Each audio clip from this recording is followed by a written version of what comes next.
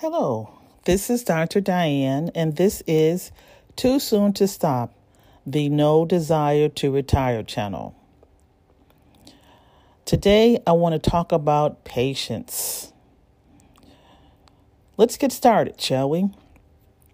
I don't know about you, but I really hate to wait. I feel like my time is being wasted and I could be doing something else. Yep. We find ourselves waiting in many situations. In the grocery store, waiting to check out. In the doctor's office, waiting to be seen. Waiting for a bus. Waiting for that opportunity that was promised to us. Waiting. Yep, we find ourselves waiting in many situations. I want to give you a different perspective of waiting. As a real estate investor, you find yourself waiting a lot for people to make up their mind what they want to do, for people to secure their financing, for 1,000 consequential events that need to happen in order for them to move forward.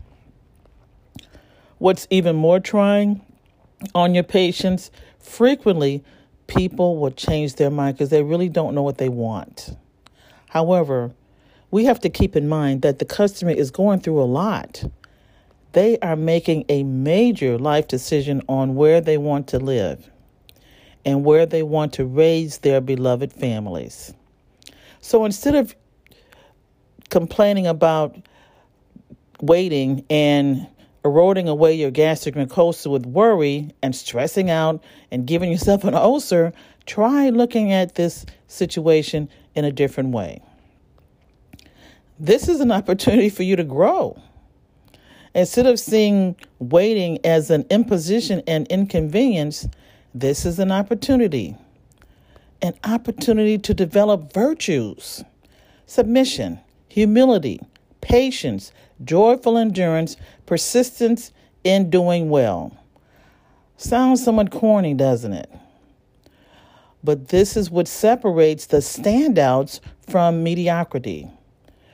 Becoming more proficient in these virtues will make us far more useful to our customers.